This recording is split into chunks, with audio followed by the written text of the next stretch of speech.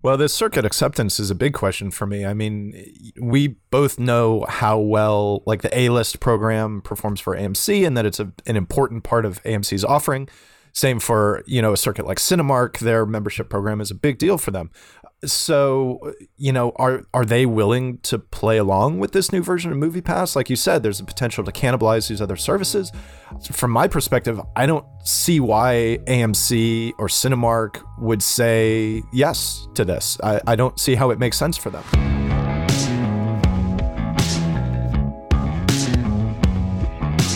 This is the Box Office Podcast. I am Daniel Luria, the editorial director of Box Office Pro, the only publication in North America exclusively dedicated to covering theatrical exhibition. Joined once again by Russ Fisher, the editorial director at Box Office Studios, which provides editorial content for movie theaters. Today we've got a packed episode going over news on the domestic market, a global update on reopenings and the box office performance in Europe over 2021, and finally closing up the episode with a look at this upcoming weekend at the box office. Before we get started, Russ, how's the weekend? Did you get to watch anything? What's it been like over there? We have a child, so we didn't go to the movies, unfortunately. Our plans to have our child stay with his grandparents changed last minute. So instead, I watched all of the Jack Reacher series on Amazon. All of it? All of it, which I didn't plan to do. I was like, I'll put on an episode and see what I think. And it's fine. I don't love it, but I've read all the Jack Reacher books, and the book that this is based on, I've read like 4 times. So I've been doing a big home improvement project in my basement, which means a lot of painting and sanding, which means that because I know the story this is based on, I just set the iPad up and I'm almost listening to it like a podcast while I was doing all of this other stuff. Oh yeah. And then when it's like, a fight scene is happening, I watch that. I like the Chris McQuarrie movie with Tom Cruise more because Tom Cruise is a movie star and he's very good at that. But this isn't bad. I enjoyed it. Obviously, I watched 8 hours of it, and the fight scenes are really good. And if you care about this sort of thing, it's very faithful to the book, which, for a lot of people, especially with this series, means something. There's a comfort to that TV on the background thing. Yeah. When I used to go to laundromats here in New York when I first moved, there's just a TV back there and it's in the background. There's a pleasure to it, but there's also something to be said for that sort of appointment viewing. You sit down, you pay attention, and see what's going on. Some good news to start off the week here, Russ. Our colleagues in Canada are going to be seeing Ontario and Quebec finally start resuming the cinema reopening process. By this weekend, I think we'll be able to see a healthy screen count in the Canadian market once again. It was a delayed closure for those 2 provinces, among the main provinces in terms of market share in the Canadian market for our colleagues up north. Yeah, it's nice to see that is changing, that they can open again. It's a shame they missed out on the first weekend of Jackass, but it's a shame they missed out on a lot of things. So I'm happy to see that they're opening again. And I don't know, at this point, it seems absurd to talk about going back to normal because I don't even know what that means anymore. But it's a positive step. And talking about comebacks, we've got, let's say, call it a little bit unexpected. I think all of us thought we hadn't heard the last of MoviePass when it ran out of money a couple of years back. MoviePass is back, Russ, with its original co-founder, Stacy Spikes, back as CEO. Stacy Spikes had started the company in the early 2010s, had run MoviePass under a variety of different business models, never very cheaply priced. You had, I think, a price range around $30 plus. They had a pilot program with AMC in the mid-2010s. Lo and behold, late 2010s come around, a big tech company comes in, slashes the price to get a critical mass, and runs out of money, and the rest is history. That was such a weird phenomenon. From your perspective in LA, how did this basically come about? Obviously, the way we're looking at things here at Box Office Pro, we knew what subscriptions were, we knew what the model was, we were familiar with MoviePass, but I think film culture in general really wasn't aware of this company or the concept of subscription until that price slashing came in the late 2010s. Yeah, maybe so. I, through one company that I worked for when this service launched with that deal with AMC, or maybe not when it launched, but when that deal with AMC happened, I think I was given a comped subscription back then, but I lived in an area where there were virtually no AMC theaters. Everything was Regal. So I was aware of MoviePass going way back because of that. And I had never really had an opportunity to use it because of where I lived. So when I moved to LA in 2013, and I think that was even before the price drop. It was well before, yeah. I mean, 2013, it was even before the pilot program that we'd mentioned. It had come out. It had been trying to gain some traction around that 2013 area. I think it was around 2015, 2016 when AMC piloted a MoviePass subscription for its own circuit in Boston and Denver, if I'm not mistaken. But so that's probably even an earlier iteration of Stacy Spikes rolling out the concept. I was in Atlanta when I was given a subscription to it, probably in like 2010 or 2011, maybe. And yeah, I couldn't use it. So anyway, when I moved to LA, at a certain point, Pacific Theaters took it. And then even smaller theaters like the New Beverly would accept it. And so in LA, it was just kind of assumed that you had MoviePass because it was by far the most economical option. And I mean, from my perspective, I always wondered how it possibly worked for theaters because, going to the movies in LA, it's like, well, I can see something once a day. There's no way this makes financial sense. Obviously, the idea is that you get people to buy into it and then they don't use it that much and they forget about it and the recurring subscription fee, starts to pay for everything else. But in practice, clearly, it never worked that way. For me and my friends, it was great. We used it a lot. Everybody that I knew who was a hardcore movie nerd, which is most of my friends in LA, pretty much had it and used it regularly. But nobody was surprised when it died because it was like, well, clearly this can't be sustainable. Yeah, it seemed like too good to be true for a while, especially under that business model, which we have to clarify for our listeners. Subscription has been around for decades for cinemas. It's very popular outside of the United States. What MoviePass did was come in with a third-party, brand-agnostic, basically ultra pass that you could go to any cinema, which is just so hard to pull off. It helped introduce the concept. It helped open up the conversation about pricing here in the US. As you mentioned, Russ, it became more accessible to go to more movies. I think that lesson from the initial MoviePass experiment clearly opened the door for circuits in the US to try this on their own and own that conversation and own that relationship with their consumer tied to the loyalty programs that many of them have. My big question in this return is just how much a program like this that is brand agnostic is going to cannibalize existing subscription programs from other major circuits. I'm not too sure how that's going to shake out. I know there's been other attempts in bringing out third-party subscription from another brand agnostic company. We saw it from Cinemia. That didn't really work out. That was parallel to MoviePass. We saw a program that really never got off the ground called Infinity from a company called Influx that provides technology solutions for movie theaters. That also had a really hard time taking off in this sort of general universal subscription program. The only thing we know before the press conference on February 10th is that this will not be priced at $9.99 per month. This won't have that, highway robbery aspect to it. I'm just not sure if consumers are going to be willing to pay a lot more than $20, $25 for one of these passes and how they're going to get around having circuits accept them. Well, this circuit acceptance is a big question for me. I mean, we both know how well like the A-list program performs for AMC and that it's an important part of AMC's offering. Same for, a circuit like Cinemark. Their membership program is a big deal for them. So, are they willing to play along with this new version of MoviePass? Like you said, there's a potential to cannibalize these other services.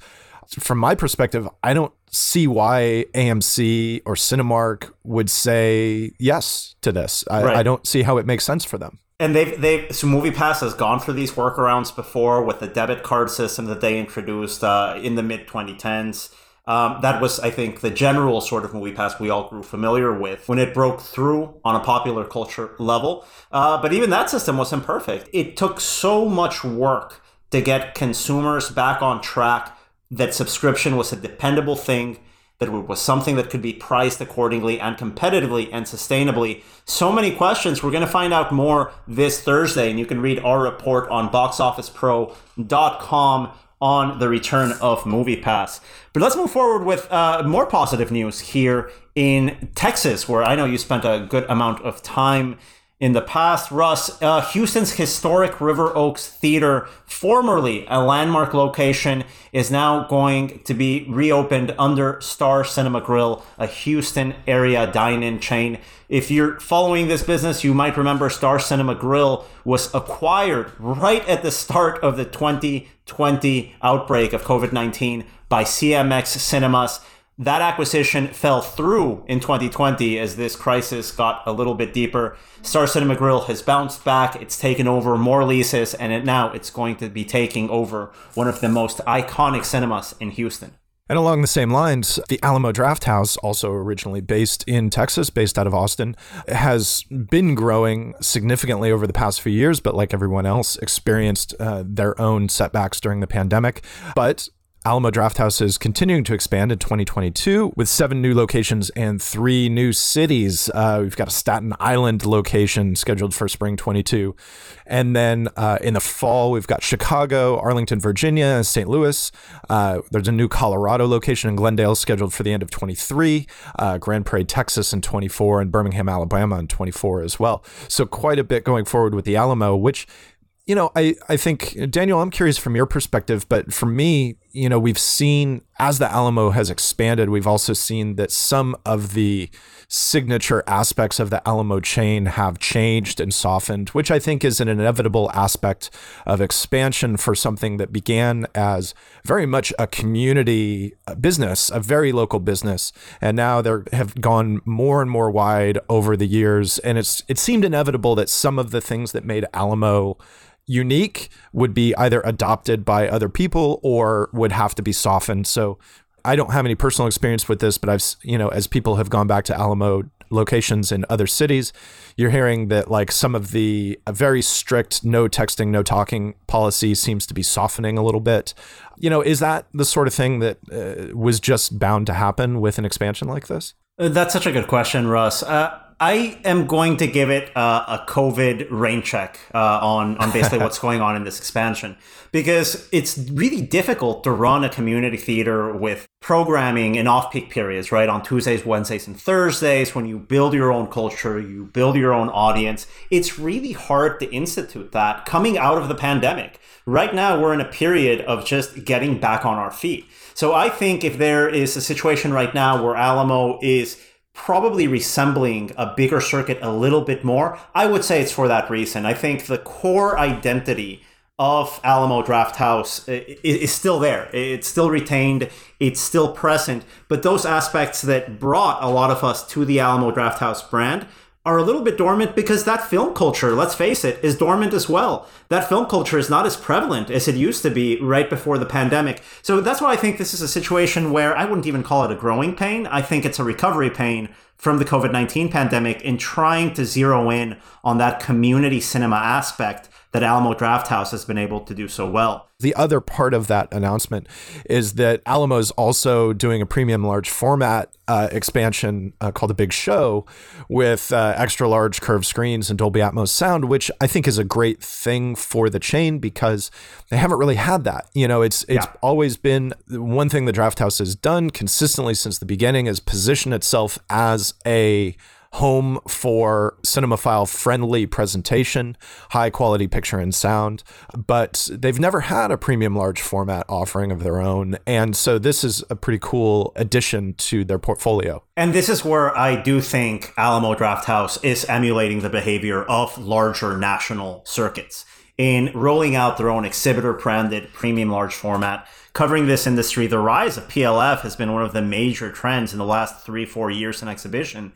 And it's really interesting to see how now that is breaking through beyond the top 5 chains into other players in the market rolling out their own concepts. Well, and what's great is that you look at what I end up wondering is if the Alamo can kind of nudge this into a space that is vacated by IMAX in a lot of cities, you know, and it's way too early to see what happens here, obviously, but having seen the Alamo position itself as a destination for people who care about picture and sound, there are a lot of cities that no longer have a true IMAX format.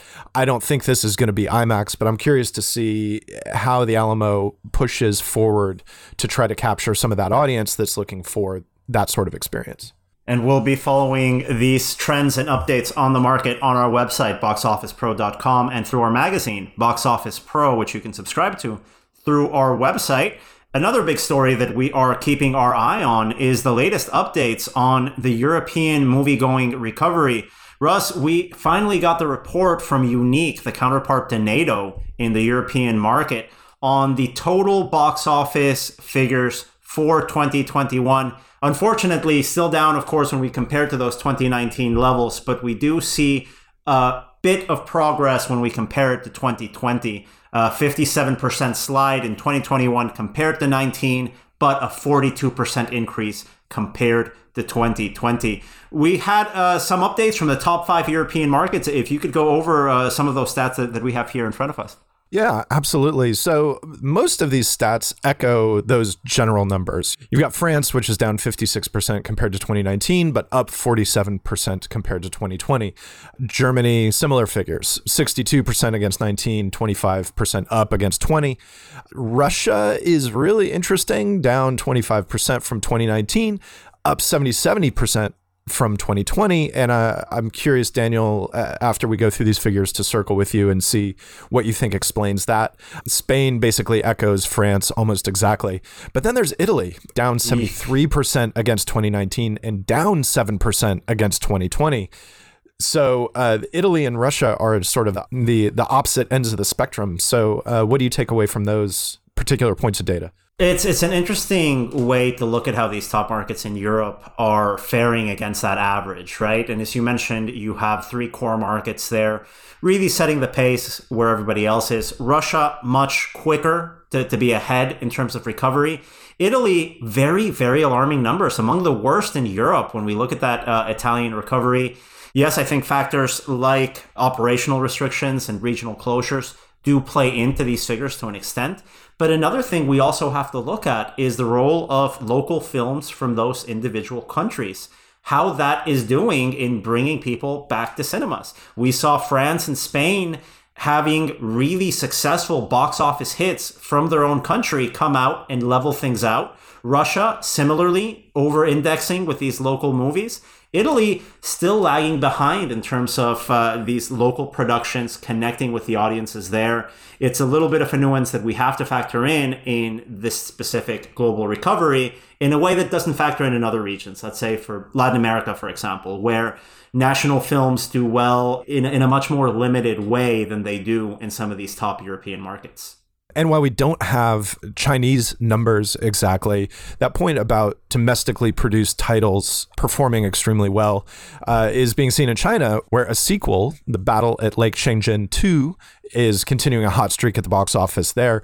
And now that, of course, doesn't surprise anybody. Chinese films doing well in China is pretty much how the Chinese box office works. And in fact, over the past couple of years, we've seen Chinese blockbusters be some of the biggest movies in the world. What I read into this is that the first film, which was released during the pandemic and became a massive hit in that market, has now been followed up by a sequel that's looking to have similar traction at the box office with those audiences. We're seeing the Chinese market, despite all of these disruptions, continue staying the course with big movies that attract big audiences. I can only see this positively, Russ, to be completely honest. It's another way of seeing the power of theatrical in coming back from the pandemic. And with that in mind, let's look at the new releases coming this week. We have 2 big studio titles and then kind of an interesting event programming.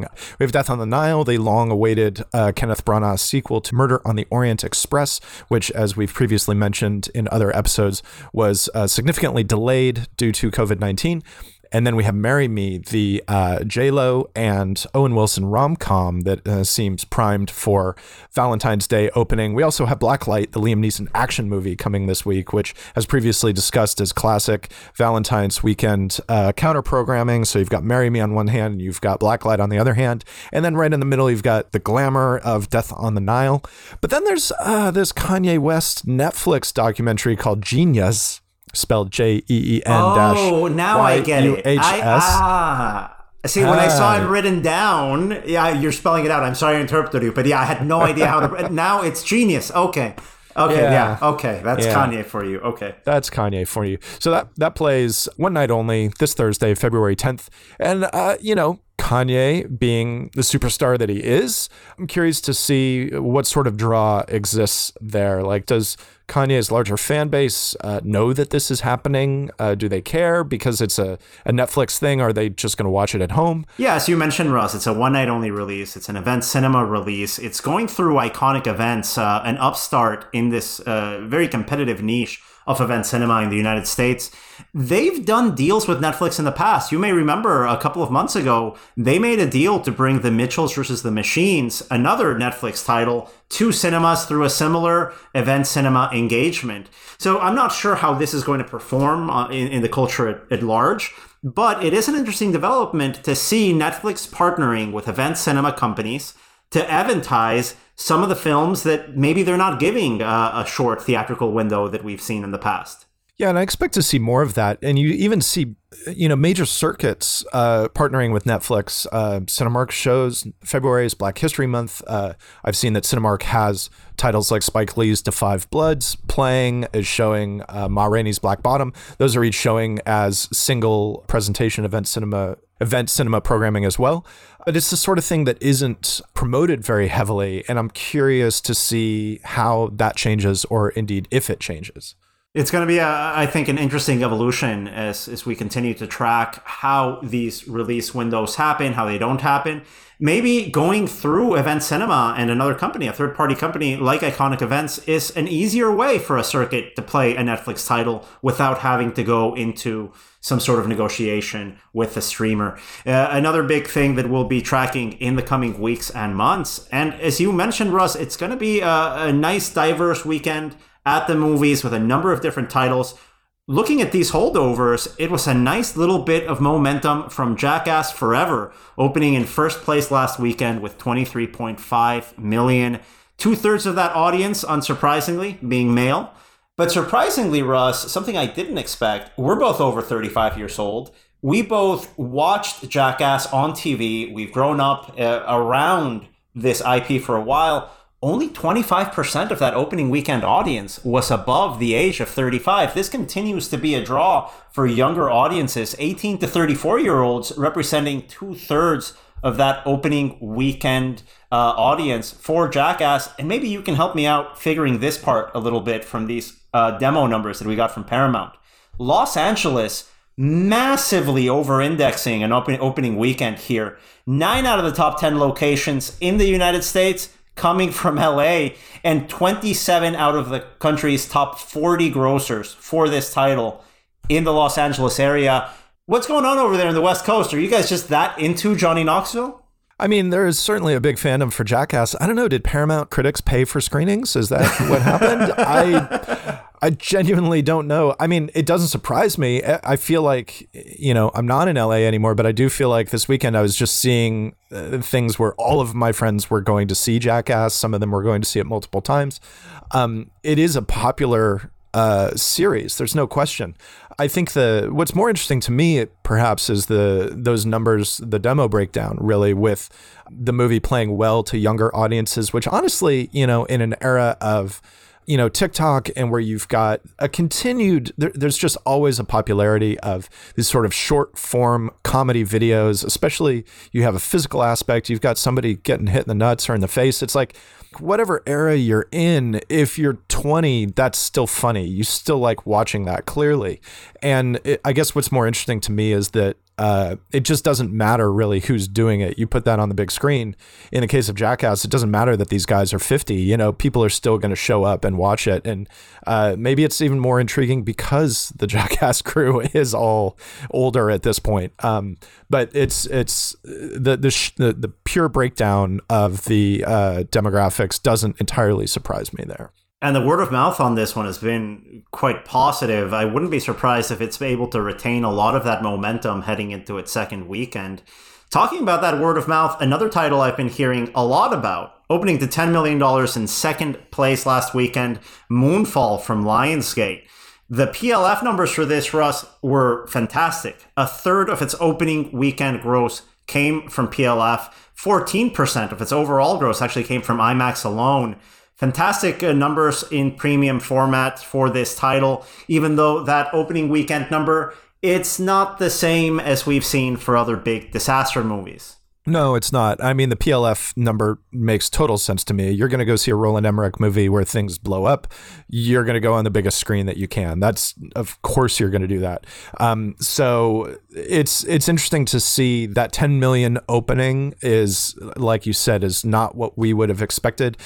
But maybe that's just reflective of a general change in attitudes and interests overall. I mean, it's like there's something comforting at this point about a disaster movie because it's so familiar. It's like, but it's a far cry from the days of, the times of like Independence Day, when a movie like that promised a spectacle that you couldn't see anywhere else. Not only have we seen that spectacle on television and other places, it's just not as remarkable anymore. And so you're left falling back on, things like character and structure, which, let's just be honest, is not exactly what Roland Emmerich is known for. So it's interesting to see how things change, but I don't know how you juice up that subgenre anymore without fundamentally changing it into something else. An interesting bit about this movie is that 3/4 of its opening weekend audience was actually over the age of 25. This might be a situation where just folks around our age find these movies a lot more interesting, a lot more appealing, because they remind us of these 1990s disaster movies. You mentioned Independence Day. I have a soft spot for Dante's Peak. Remember that one with the volcano and James Bond? Yes. He was in there. Yeah, those remind me of... I do have this sort of nostalgic relationship with a disaster movie. I'm not sure if it's the same case for a generation that's younger, that grew up after 9/11, where images of big destruction are very, very different, have a very different meaning to a generation that grew up with terrorism, that grew up with very difficult, even natural disasters, Yeah. So it's, I don't know if it's, that may be reading too much into it, but I suspect at least, that our connection to these disaster films is probably a little bit different than those that are younger than us. Yeah, almost certainly. And I mean, the other point that I think is pretty obvious but worth making is that a lot of the visual spectacle that was provided by disaster movies to the 90s and early 2000s is now provided by Marvel movies and other films of similar type. It's like, that's the thing, is that the Marvel movies did not exist prior to 2000. So you've got the 90s, you wanted to see stuff blow up in a big way, you went to see Independence Day or whatever. Now there's an entirely different crop of movies that offers that same sort of weird visual pleasure, and you don't have to go to the disaster movie anymore. And like you say, I think that dovetails with a different generational experience with the very concept of disaster. So yeah, it's a shift. And talking about generational shifts, and you're going to thank me for this transition. That was a good transition. Once I bring up the title, The Worst Person in the World from Neon, that opened in limited release last weekend and actually did quite well. Russ, this is one of my favorite movies that I've seen over the last 2 years. Absolutely loved it. I got to interview the director, Joachim Trier, for our magazine. You can find that on boxofficepro.com. This is a movie about early adulthood, about generational differences in adulthood.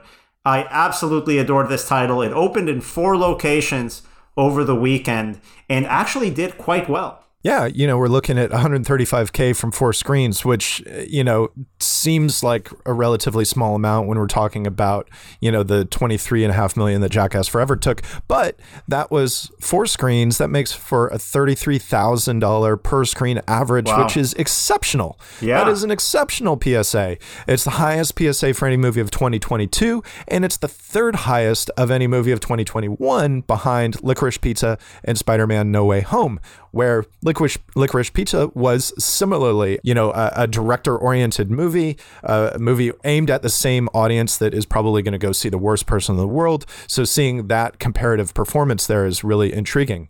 It's also the highest PSA for any foreign language movie of 2022, 2021, 2020, and you got to go back to 2019 to give it any real comparison, when it would place 3rd behind the PSAs of Parasite, no surprise, and Portrait of a Lady on Fire. So those are the titles, by the way, distributed by Neon. Yes. Which has had a fantastic run with foreign language cinema opening it small, getting higher and higher expansions. Great news for a title that really deserved this embrace from audiences. Neon is becoming it started as an interesting distributor, and it's becoming more and more so because, like you say, they've clearly proven that they understand how to connect movies and audiences, which is really what a distributor has to do, especially now. And you see a distrib like A24 getting all of this kind of attention among certain circles, but then you've got Neon out here quietly and very professionally doing the work and getting audiences to see these movies that now are not easy sells and are not guaranteed successes. And The Worst Person in the World is going to be expanding to additional cities this weekend. It's going to have approximately 50 runs, up obviously from the 4 of its opening weekend, with additional expansions across the United States scheduled for February 18th and 25th. A nice start to the year for the ailing art house market, which hasn't seen too many titles really show up in 2022 to reignite that box office. Hopefully, this can start a bit of good momentum heading into the Academy Awards. I was just going to say, by the time this episode is live, the Academy Award nominations will have been revealed. It's almost certain that The Worst Person in the World will end up in that nomination slate somewhere. And I'm very curious to see what else is nominated. We can pretty safely expect titles like Belfast to show up. Tick, Tick, Boom, which is a Netflix title, so that means that is probably going to end up in more cinemas somehow. The art house box office can always be helped by Oscar nominations, so we'll see who gets nominated and what gets nominated when those are released tomorrow, and obviously next week we can discuss in further detail. Well, thank you, Russ, and that wraps up our analysis for this week's edition of the Box Office Podcast. On behalf of my co-host, Russ Fisher, I am Daniel Luria, and thank you again for listening. The Box Office Podcast is produced by Box Office Pro in collaboration with Box Office Studios, the Box Office Company, and Record Edit Podcast. Tune in next Thursday for the next episode.